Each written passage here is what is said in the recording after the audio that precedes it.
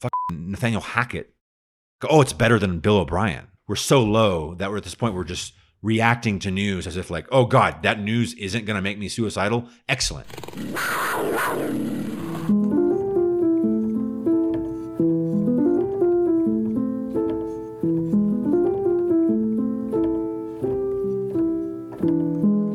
Hello and welcome to The Drunken Jaguar.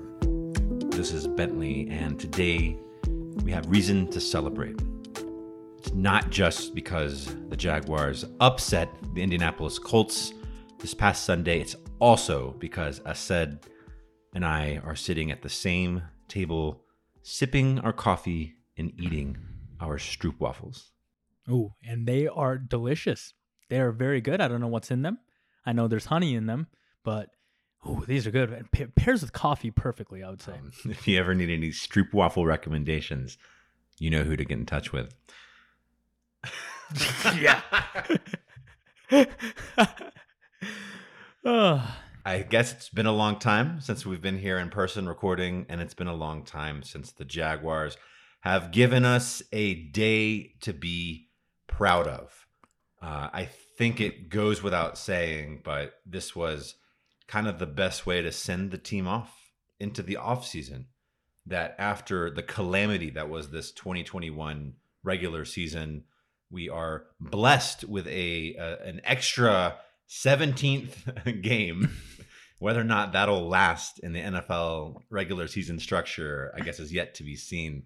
But we take full advantage of that 17th game, go out and beat the Colts as we always do, it seems like, especially when playing at home. And we do so in a fashion that actually unlocks a chain of events that shakes up the entire AFC playoff picture throughout the day, making us one of the big talking points. And the whole NFL is saying, shit, all the Colts had to do was beat the Jaguars and they're in the playoffs, and they couldn't do it. And then you kind of have to say, well, I mean, they got handled by the Jaguars, and Trevor Lawrence had a great game, and the highlights all look pretty sweet. It was something to be proud of, man. I couldn't stop watching SportsCenter later that night with Scott Van Pelt. Yes, yeah, it's Scott Van Pelt. Yeah, it's SVP. Going over and over again over Jaguar and talking about how it impacted everybody later in the day. And we became such a main talking point. They even gave us a closing segment about Dewan Smoot getting his bonus. I saw that many times. I watched it on repeat too. Yeah. I had to. They were talking about us as if it was like we were like the team to talk about. Like, oh, even our, second tier players and their personal lives are national newsworthy, which is fantastic. Yeah, and I would call them our little brothers, the Pittsburgh Steelers. We gave them hope. I mean, they were playing at the same time as us. And imagine those fans sitting at home, or I don't know where the Pittsburgh-Baltimore game was played, but they're thinking, holy shit, like probably at, 2 Eastern, we have a chance to make the playoffs because the Jaguars are handling the Colts. And that means a lot. I know the Steelers Twitter page, tweeted it out, and Chase Claypool tweeted out. All they needed was no tie on Sunday Night Football, which that got, pretty close as well. It's one of those things where I know everybody listening has already followed the events of last Sunday, but it's kind of nice to go back and reminisce a little bit. The Jaguars pull off this win against the Colts, and you feel it's going to be a win, right? I mean, Greg Gumbel and the announcers in general throughout the game are saying, oh, if the Colts don't get their act together, they might actually lose to the Jaguars today. And it was such a complete game. Even Jaguars denier, Greg Gumbel, was praising our complementary football, in which both our offense and defense were helping set each other up for success. Of course, he did say he hadn't seen any of this all season. I can't believe we beat them. And then Carson Wentz is literally getting ran out of town because of this one game, I think. Because if they make the playoffs and, maybe they lose their first game, whatever, maybe they win one game, Carson Wentz is there to stay. Right now, he's getting ran out of Indianapolis. We played spoiler in a way that was very satisfying. And at the same time, you already mentioned Ben Roethlisberger and the Steelers are waiting to see the results of this game to see if it gives them a chance to even get into the playoffs. And it was kind of funny because last week, Roethlisberger played his final game at home at Heinz Field. It was a very dramatic send-off on Monday Night Football. and he like walked around the stadium doing the soccer, send off. Yeah. He goes and high fives fans like the length of the stadium and stuff, and his kids rush on the field, and he's visibly emotional and tears up in a post game interview.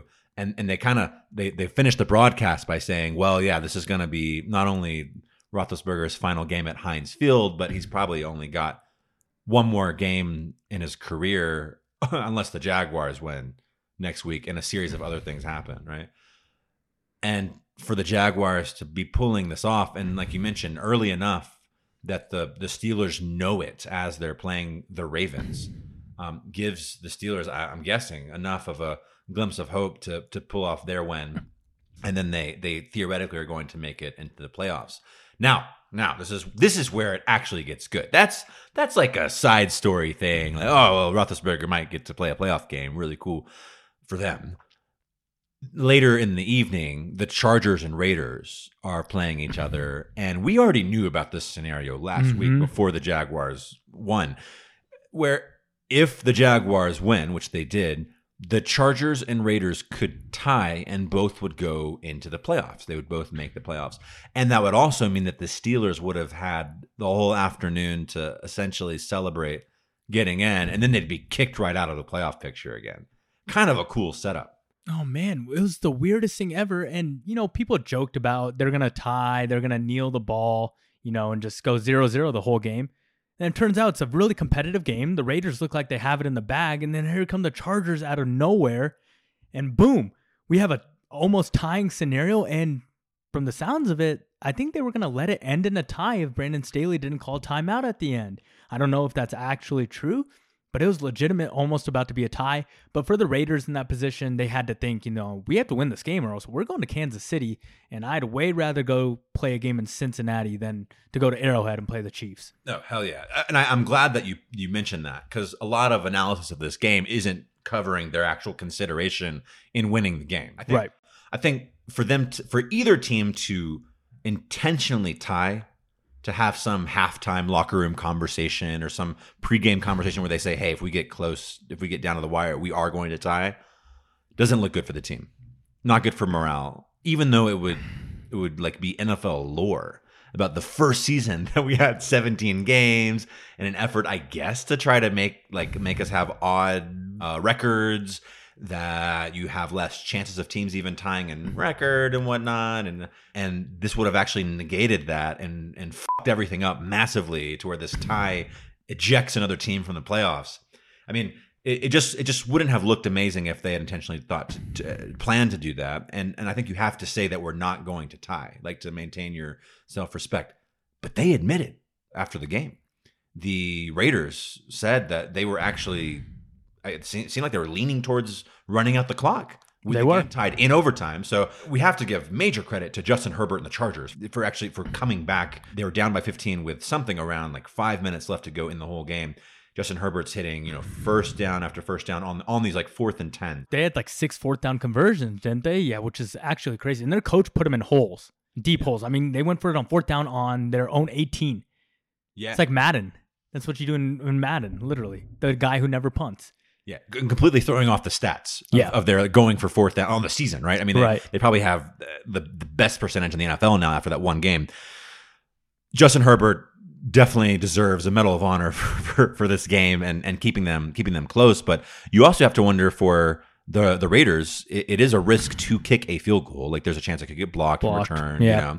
So, yeah, apparently they were almost going to run out the clock, and they changed their minds midway through. There was a timeout called, and they wound up having this first down run and made the field goal seem a lot more manageable. But holy God, what an interesting way to finish off the season. And the Jaguars set it into motion in the morning. Yeah, it's crazy. Yeah, the Jaguars really started everything. And I know the people in Pittsburgh are scoreboard watching, but really what impressed me was the Jaguars, I think they embraced the spoiler role. Maybe they didn't, but they knew about it in the back of their minds that they had a chance to ruin the Colts season, and it's a divisional rival. But I love what Greg Gumbel said. They did play complimentary football, and it felt like our first real win, because I feel like in Miami, we didn't play really good offense, and I feel like in Buffalo, we did not play good offense at all. And this time it was the offense and the defense helping each other out. And it seemed like a complete team win and everyone bought in for 1 week. And it looked like normal football. It looked like I want to say winning football team. They played like a winning football team for 1 week. I will say we saw what it looks like when you have confidence and you have some morale that you can build around. I think that was a really, really nice element of the game and something that I'm very happy that we were able to see that come together, to coalesce at the very, very end of the season was really nice. So anyway, yeah. So exciting game. This is why the World Cup for the end of its group stages plays everyone at the same time, to where you can't know that if you tie, you go into the elimination rounds, right? And then I want to ask though, do you think that because we had a 17 game season and because the NFL added that extra playoff spot in each conference, did that factor into the madness, the mathematical madness at the end here? Or did we just kind of stumble upon something unique? I mean, the 17th game, you would think it would take it away from all the madness, right? Because it just makes sense. More games, less likely, you tie with someone and it goes down to a tiebreaker. But then the 7th team actually pushes it back the other way, where there's more likely to have like crazy scenarios because more teams get in. And that's exactly what happened. But it happened with so many teams. There was 3 teams fighting, basically. There was 4 teams fighting for wildcard spots, right? Because the Ravens were technically still in there too. They needed the Colts to win, I believe, which is really weird because they needed, I don't know what it was, but I'm pretty sure they needed the Colts to win. I don't know, man. It just got crazy. And I know the people in Pittsburgh were watching, and the Jaguars, they played spoiler and they did it. They did it. And now there's a lot of talk going on in Indianapolis, of where do we go next and how did we blow this? I mean, you're talking about a team who got so hot in the middle of the season that people were saying this is the scariest team, the team you do not want to see in the playoffs because they'll run it down your throat and they play playoff football. Their style of football is playoff football. I heard someone explain the Jaguars upset of the Colts as one of these, it's just proof of the parity in the NFL. Oh boy. I didn't think they had a chance. Honest. Yeah. I woke up late. When I woke up, the Jags were up 7-0. I was like, what the hell's going on?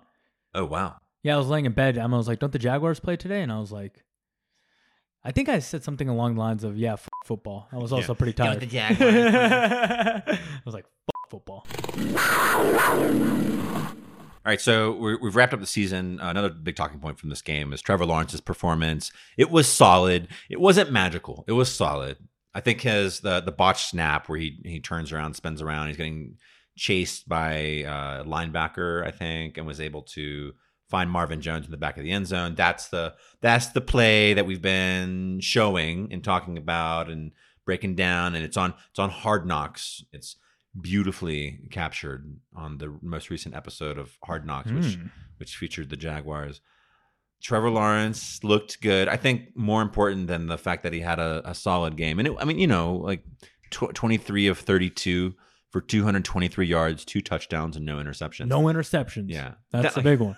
No fumbles. But look, that's not like that's not a magical game, but that's like a solid game. That's a Mark Brunell number, actually. But right, like watching some of the throws he made were incredible, including that throw to Marvin Jones. And he was feeding Marvin Jones like heavily, very heavy. I hope to see Marvin Jones back next year because I know he was hurt and, it's tough. He's playing with the rookie quarterback for the first time. I would like to see him back. I appreciate that because a lot of people are going one fell swoop, fire all the receiver, cut everybody, don't re-sign anyone who's receiving for us. Can you get Chark for cheap? Yeah, Chark for cheap. That's a nice hashtag. We also have, this is a lot of overreacting, I guess, too. But we've got Treadwell. He started playing Laquan good football Treadwell, too. Who's really stood up, and it kind of is funny, right? Because at the beginning of the season, we were all about our receivers, all hype and everything, and looking forward to Trevor Lawrence. Oh, if you saw what Shenault could do with Minshew, I wonder what he can do with Trevor Lawrence. Going to do right? Not much. And so much so that in the preseason, I think we were focused more on the bubble receivers trying to get in. Fucking Jeff Cotton Jr. I know, yeah. Treadwell and Austin. Tavon Austin, he actually played a little bit. And a lot of these they've actually gotten a chance throughout the year, and they're all bad. And they, I mean, 3 weeks in, we're talking about our best receiver being Jamal Agnew. yeah. Right. So I did want to take a look at stats for the season. if we can nerd out on that for a second. Okay. All right. Two facets here. We've got the 17 game stats. We also got to be purists here and look at what stats were like for 16 games. They probably weren't pretty for 17 or 16. Well, I can tell you number one is James Robinson's didn't change because he's injured. Yeah, obviously. of course, yeah. All the best to James Robinson, but he put in 767 yards, my man, 8 touchdowns. We won't even get into the saga of Robinson not even getting game time when he wasn't in it. That's true. Miles Jack in the 16 game season had 103 tackles. Tyson Campbell's our only 2 interception person. Yeah, I don't even know if Shaq Griffin ended up having an interception. I think he had about 7 near interceptions. Shaq Griffin says that he asked Trevor Lawrence to let him know wherever Trevor and the receivers hang out in the offseason. Is this true or is this It's a true. joke? Oh, really? Oh, no way. He wants to come practice catching with them. I think he needs to do that. I think that's a good idea. And Trevor on the season had 3,418 passing yards. For the 16 games, of course, he gets this nice little 220. I mean, this is kind of an average game, right? Coming in at the end there. Yep. So 3,641 yards for the season. Now, Trevor played every single game. He didn't miss significant time, with the exception that one time CJ Beathard came in and completed a couple passes. You missed 3 plays, maybe. Yeah. A couple nice passes, by the way. Yeah. So Lawrence's numbers, how do you react to that overall? Like, what's the story on Trevor Lawrence? If we had this roller coaster of ups and downs with him over the season, we've got all the Urban Meyer shit. We have a unproductive, relatively unsupportive, toxic situation for sure among owner, manager, and at least head coach that we're aware of. And the guy manages just under 60% completion percentage. Not good. 3,600 yards. Not good. Yards per attempt, 6.1. Not good. 12 touchdowns. Really not good. He had a couple rushing touchdowns though, right? 2 or 3, I'm sure. He was good on that front, right? Yeah. I think no complaints there. 17 picks. That's not good either. That's actually really bad. Horrific. Yeah. Yeah. Like Peyton Manning rookie season Mhm. there. Peyton Manning had more though, right? Picks? Yes, he did have more. He had a bunch. Were you alive when Peyton Manning was a rookie? Do you remember that? 99? What was it? Yeah. 99, right? Peyton Manning versus Ryan Leaf, Oh yeah, I forgot the same one draft of them class. would become a Hall of Famer. The other one was Peyton Manning. I don't know. And I was actually talking to someone at the radio studio who covered the Broncos for a long time, and he was talking to some other people, and he said Trevor Lawrence reminds him so much of Peyton Manning in his rookie year, which I thought was a really good thing. I mean, that's a good sign. I mean, obviously it's a bad sign because Trevor did take a lot of chances. That turnovers can't happen because along with those however many interceptions he had quite a bit of fumbles too. So you got to take care of the football. That's what it's all about. Like, you don't have to be a game manager, but you can't turn the ball over either. Yeah, it's huge. And I'm learning that in Retro Bowl too. The more that I play this video game on my phone, games with the pick, man, it's just harder to climb back from it. Straight up. I'm getting off of dynamic mode, by the way. It's too easy for me. Oh, really? Yeah, Oh. I'm winning every game by 3 touchdowns. Oh, that's good. Have you had an undefeated season yet? I'm only on season 2, but I haven't lost yet. All right, I'm I on lost in the season Super Bowl. 12. I lost in the Super Bowl in my first season. Oh, nice. You know what happened was Yeah. I didn't really bulk up the defense because, I don't play defense, and the opposing team scored pretty much every time down the field, and I couldn't do anything. They score magically, yeah. Yeah. Doesn't matter if you punt or if you go for it on fourth down, it's the same story. Touchdown, big yellow letters. Yeah, and it's like, Levitt was too slow. Levitt was too slow. I was like, what do you mean he was too slow? And next thing you see is touchdown for the other. Levitt. Yeah. All right. Trevor's final stat here is 32 sacks. I mean, that's not his fault. And then the yards lost on the sacks, 238 yards. He would take his sacks really far back. I think he had a problem maybe not stepping into the pocket because, when you step into the pocket and you get sacked, you lose 4 or 5 yards. But when you start scrambling away and away, start drifting back, you're going to lose 15 yards. And also it makes the throw a lot harder. This isn't college. You can't just run straight to the right and then hope you beat the guy off the line because these guys are way too fast. However, looking good on tape in that final game, pulling off the victory, a nice win, a better win than our Bills victory, which is all defense. and probably some Urban Meyer voodoo or some shit. Trevor Lawrence gets, the post-game kiss from his wife. He's on it was on TMZ or some shit, man. Like we're back in Trevor Lawrence hype mode right at the right time. Good taste in your mouth. Send you out into the off season. I can't complain. It was what an amazing, like the silliest, most amazing way to go off. And the Lions beat the Packers, securing for us the number 1 pick yet again. But we got it without shame, right? We got it because the Lions beat the Packers, not because we dropped another game at the end there. Right, and the Lions could have sold too because the Packers were really resting everyone as they had locked up the number 1 seed. Man, yeah, I mean, I don't know how much the number 1 draft pick means this year because, I mean, there's a couple pass rushers which we are going to choose from, and I assume the Jaguars will get a pass rusher, but there's also opportunity to trade down. So draft time is going to be super interesting. I can't wait till we, start talking about the draft. Of course, not today. It's a little too early, just still soaking in the victory. Yeah, we're gonna soak it in. As we soak it in, let's soak in some commercials, and we'll be right back. All right, so here we are. We're back. I think if you want some entertainment, actually, number 1, go listen to the recent Duval Hot Takes episode. They did a season wrap, and it was hilarious, and talked about the events of this past Sunday as well. Also, feel free to go back and check out anyone's season predictions, because I think Jaguars fans everywhere were way off for how the season was going to unfold. Everybody was tempted to think about playoffs. We all had this inkling in the back of our minds that, you know what, maybe Trevor is the magic key that unlocks a division title this year. Maybe Urban Meyer's success is going to carry over here immediately. Neither of these guys have ever had a losing season. Trevor Lawrence has only lost like deep into championship territory here. And we were sadly wrong. And the Jaguars were humbled. And we got rid of Urban Meyer, man. I remember the Houston game when we were waiting outside the stadium to see if we had a chance to meet some players. Mm-hmm. And the Jaguars wind up filling their buses, and nobody greets anybody really, right? Like they straight up load the buses and they head out. That on that first bus, Urban Meyer was seated up front next to the driver.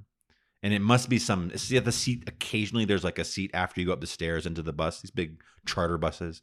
There's a seat that might be right in front of that, right? Like someone sitting right at the glass, like right at the windshield looking out. And that was Urban Meyer. And he didn't make eye contact with anyone.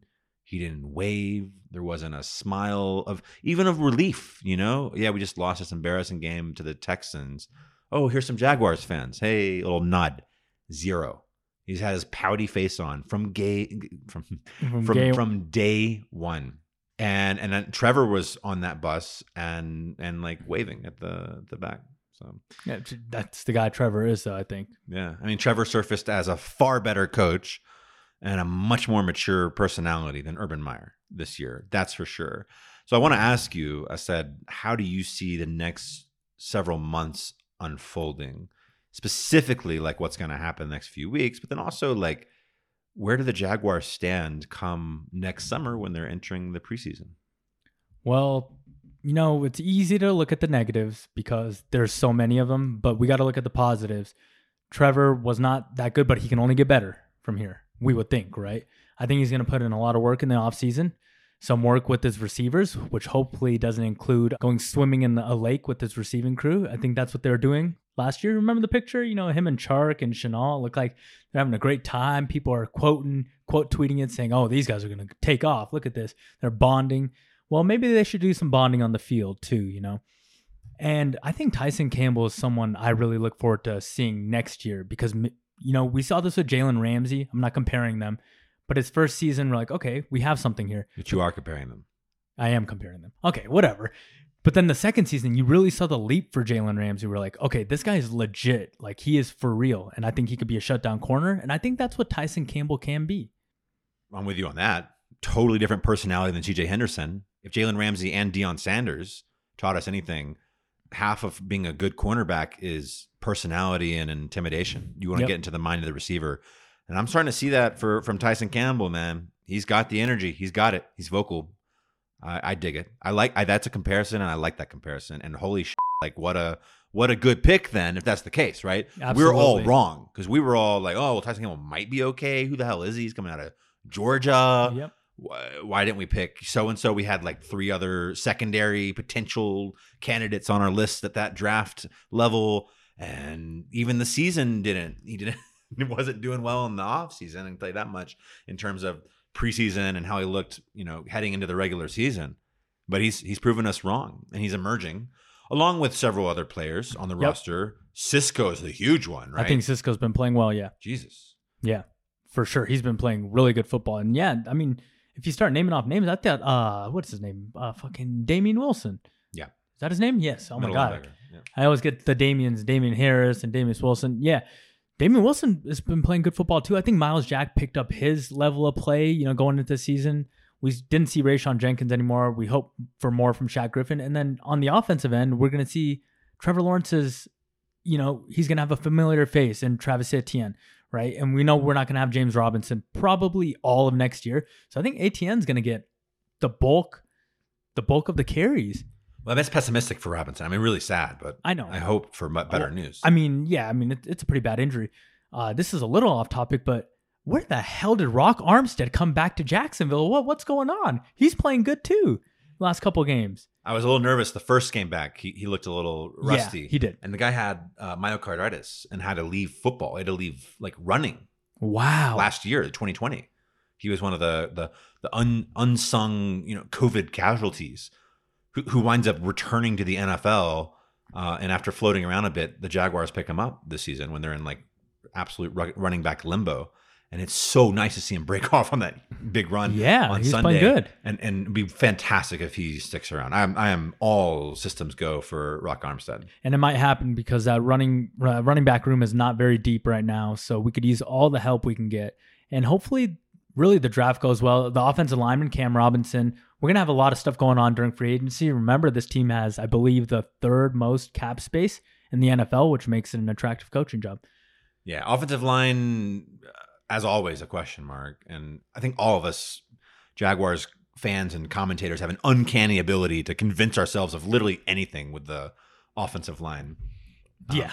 Part of that is for some, in some cases, the PFF grades on some of our linemen are absolutely terrible. I think Jawan Taylor had a really bad one. Bad year. Yep. For other people, I think Cam might be one who had a better PFF grade. He did. Than what you would like, which you would be imagining just by sort of word on the street alone, right? And just by sort of watching games and overreacting to him getting called for a holding or something, right? I don't know. The line wasn't good though this year. Yeah, and we have talked about, what is it? Juwan Taylor's already said no chance of him moving inside to guard, and so you have this question now with Walker Little as well, right? Like moving into the starting lineup here. Ben Barch we haven't talked about too much. I mean, he was a late pick in 2020, and the Smoothie King, kind of a meme character, but he's been putting on a lot of downs recently. So I don't know. Anyway, we'll see in the draft if we use that first pick on a lineman and what side of the football lineman, right? Yeah, because if it's an offensive lineman, I would see us trading down a couple spots if someone would bite, which we don't know. Yeah. Well, hope we're not trading down for like just a late round pick either. I mean, I want to see a good. I want to see like a top 10 for sure. Yeah, it has to be. I want to ask you a question. If we can go through really quickly on both sides of the football. Another thing Retro Bowl has taught me. Oh boy. And this is for someone like me. I must be very slow in my football knowledge, but being able to distill the game down to whatever it is, essentially like 8 core players or something that you build your team around, offers a lot of lessons. And I think that one thing I've been contemplating is whether or not we have a decisive player at each position group. And I think that if you have a shutdown corner, it helps inspire the other corners to play better. I think if you have at least one safety who's excelling, it helps the whole safety group, linebackers, et cetera, as you go down through the defense and then the offense as well. So I want to ask you, because let's start with this defense right here. I thought Shaq Griffin was going to be that for us this year, And he wasn't. and we were paying him for that. Mm-hmm. And can you imagine if Shaq Griffin was able to match up against the number one receiver for the other team, and then help elevate the other cornerback? At the time, we had C.J. Henderson, in addition to Tyson Campbell, and also some old names in the family here, Trey Herndon, Mm-hmm. right? That it would like elevate that player to solid starter status, and it didn't happen. Nope. Didn't happen. So let's start with the secondary here in general. Do you see any of our corners being that shutdown guy for next year? Yeah, Tyson Campbell. You think it's going to happen? Yep, I think Tyson Campbell. He might be the best player on that defense. And he probably elevates Shaq Griffin with him, Yeah. hopefully. And the safeties, really. If the corner plays well, the safety has less responsibility. Do we have that at safety? I am not sure. I think Rayshon Jenkins is a really good leader, though. Okay. I don't know how great of a player he is. He's a good player, but he's a good leader. So maybe like if the needle shifts enough, then the safeties elevate their game as well. At linebacker, you already mentioned you're a huge fan of Damian Wilson now. Yeah. So you see him sticking around and playing a leadership role. Yeah, but Miles Jack, I think, is the guy. Is still the guy. Yeah, he's still the guy. But he undoubtedly elevates the linebacker room, so we're pretty set I think on so, linebacker. yes. Okay, what about for defensive line in general, as well as edge rushers, also in that conversation? I mean, Josh Allen's the default assumption here. Did he get it done this year, and is he going to do it next year? This is where we go to the draft, man. You get someone opposite to him, and that's how they elevate each other. We saw this with Yannick Ngakoue, a young guy who was a second-round pick, I believe, and he was elevated by the play of Calais Campbell. And who else was on that damn team? Dante Fowler. I mean, all those edge rushers we had that year. And that whole defensive line was so stout that it helped Yannick get sacks. And that's what you're going to hope for Josh Allen. Josh Allen's going to get help from either Aiden Hutchinson from Michigan or Kayvon Thibodeau from Oregon. And one of those guys, they're going to elevate each other. They're going to help each other out a lot. I hope so. And you mentioned Calais, man. Moment of silence for our great Calais Campbell. This guy, he's off still with the Ravens now. Yep. Right. And he is metaphorically and literally a huge presence on whatever team he's on. Vocal leader, setting an example, not complaining, and he's a performer, right? The guy's still like fucking tipping field goal kicks and incredible, knocking down passes and sacking the QB, just insane. So I think Calais is the prime example for us in our recent history of a player changing that entire defense, not just their position group. As we move to offense. Do we have this at all on offense? I mean, let's start with the obvious, Trevor Lawrence. Yeah, you build around Trevor Lawrence and you just keep going with that. Obviously, we don't know about James Robinson's. We don't know what he's going to be. We don't know what Etienne's going to be. DJ Chark, I mean, I look forward to seeing what he could do, but I still don't think he's a number one. So no, I don't think we have anything settled on the offense. I think it's the same thing that we were dealing with last year. Without Robinson's injury, he would be that, though. I think so. He is somewhat of a game changer. But as a running back, it's hard to be that if you don't have any kind of passing game. I mean, even if you look at the Vikings, Dalvin Cook, he really opens up their play action game, and their play action game works because of him. But they still have a good quarterback, and they have really, really talented receivers. Within our tight end group, anybody? Dan Arnold? Dan Arnold was playing really good football, and I think that trade wasn't as bad as we thought it was. When it first happened, Dan Arnold played good before he got hurt. The rest of them, O'Shaughnessy is just an average guy. He's a good blocker. We saw that, I can't remember his name, Manhurst? Chris Manhurst. Yeah. Oh, man, he was god-awful. And then Luke Farrell, I think we might have something there for Luke Farrell. He was a rookie, too, out of Ohio State. He started playing. He had moments where he looked good, but he had a lot of moments where he looked really, really bad. There's nothing on the offense. You didn't say anything about Jacob Hollister. Oh, boy. This is a guy who's going from practice squad to game, getting called up. It's not a good tight end room. And then for our receivers, man, are we being too harsh on the receiver room? No. Does DJ Chark have a chance to come back and be an established leader? Was he ever that? Shenault, are we being too hard on Shenault? Marvin Jones, is Marvin Jones not that guy? Come on, man. Like, give me no, devil's advocate. We don't have that guy. I mean, you can look in the draft. There's always really good young receivers. You can get one in the second, third. But I don't feel as we have a number one, but you don't always need a number one to be that great. You just need really good receivers. Watching the Cowboys and Eagles, when I wasn't swooning over the idea that Gardner Minshew was out there starting a game for the Eagles, It's this reminder that even with Michael Gallup out injured for the Cowboys, how deep their receiver room is, Very right? deep. And their receiving core is there year in, year out. And they make that a priority. They really do. I mean, even trading for Amari Cooper, what is that? It's like 3 years ago now, right? Like a midseason trade, and being aggressive, drafting CeeDee Lamb and Jerry Jones doing the whole classic, giving CeeDee Lamb the number 88 so he can be like Des Bryant and Michael Irvin and Drew Pearson before him. And that kind of is, I know it's gimmicky in a way, but it just shows how big having a standout receiver is for them. Yeah, absolutely. I just think these guys can get better too. The younger guys, we know what Marvin Jones is, but I think Chark, he's going to come off that injury and really look. He's going to get a team-friendly deal if we do hold on to him, and he's going to be motivated as ever to have a good season. But other than that, we're going to find out. And find out we will. Okay, coming back here, we got to talk about leadership now. Perhaps the final chef's kiss on the Jaguars' upset of the Colts this last week is that it was also the infamous clown out day. Jaguars fans showed up dressed as clowns. I'm pretty sure I saw a photo of ESPN's Michael DiRocco also donning a clown outfit in protest of Shad Khan's inexplicable loyalty to general manager Trent Baalke, who I would say the fan base is trying aggressively to paint as just the most dysfunctional, unqualified general manager in the history of sports.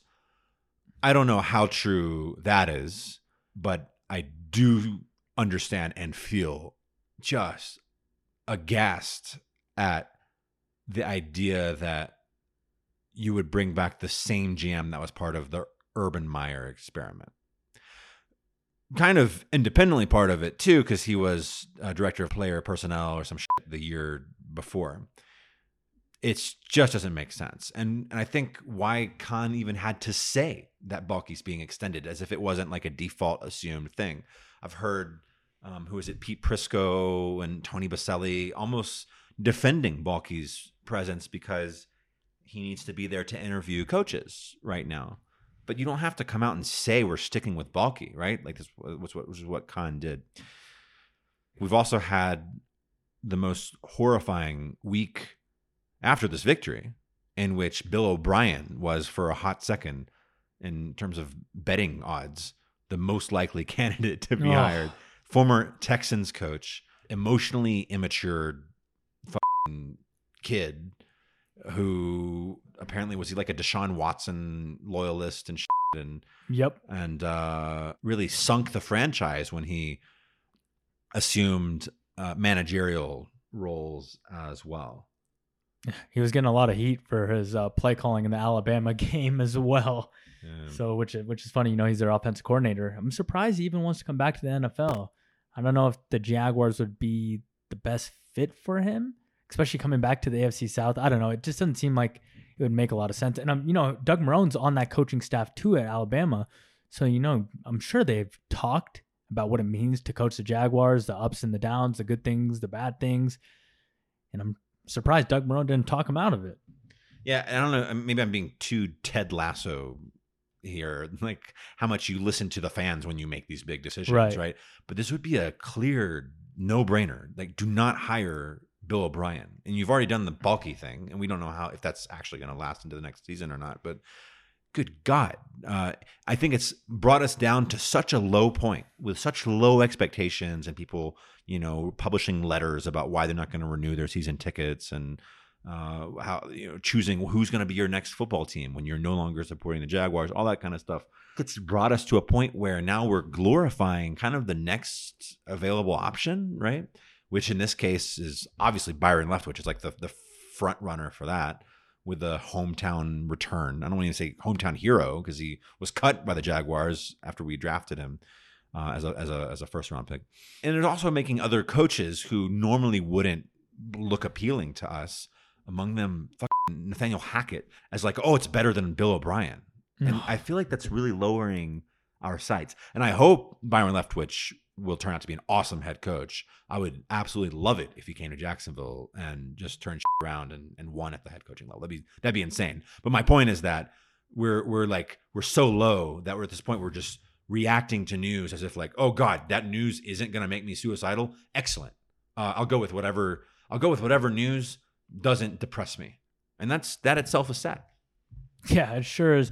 When it comes to head coaching too, and when it comes to Trent Baalke, I think fans, they just want to point their finger somewhere. So of course they're going to blame Baalke for all this stuff, because when you're losing, it's easy to point fingers at everybody. And I honestly don't. That's one reason I don't want Byron Leftwich, is because I don't want that love that the city has for Byron Leftwich to go away because being the head coach of the Jaguars doesn't work out for him. And it's a possibility that it doesn't. But on the other side, that's the guy we want because we know he is a Jaguar. It's been a treat to be able to record in person here. Thank you, Asad. Thank you, everyone, for joining us for this episode of The Drunken Jaguar. This is an SB Nation and Big Cat Country podcast. As always, you can find us on Twitter at JunkinJaguar. And Asad, before we close out, what are you most excited about hearing from the Jaguars in the next 2 weeks? Hearing. Well, I like to hear that we have a head coach, because I think it'll happen in the next 2 weeks. And I hope it's Kellen Moore, and I hope it's Byron Leftwich. I want an offensive-minded guy. I think it'll really help Trevor Lawrence's progression. And both of those quarterbacks as well, former quarterbacks. Exactly. Yeah. Yep. Makes it even better. Yeah, I'm just fantasizing over this change of mentality at that coach level. Have someone nice. Yeah, coach. Yeah, well, this is exactly how we were feeling last year. Getting Urban Meyer, like it's all gonna change now. All you can do is hope, though. And that's all we have. Until next time, go Jags. Go Jags.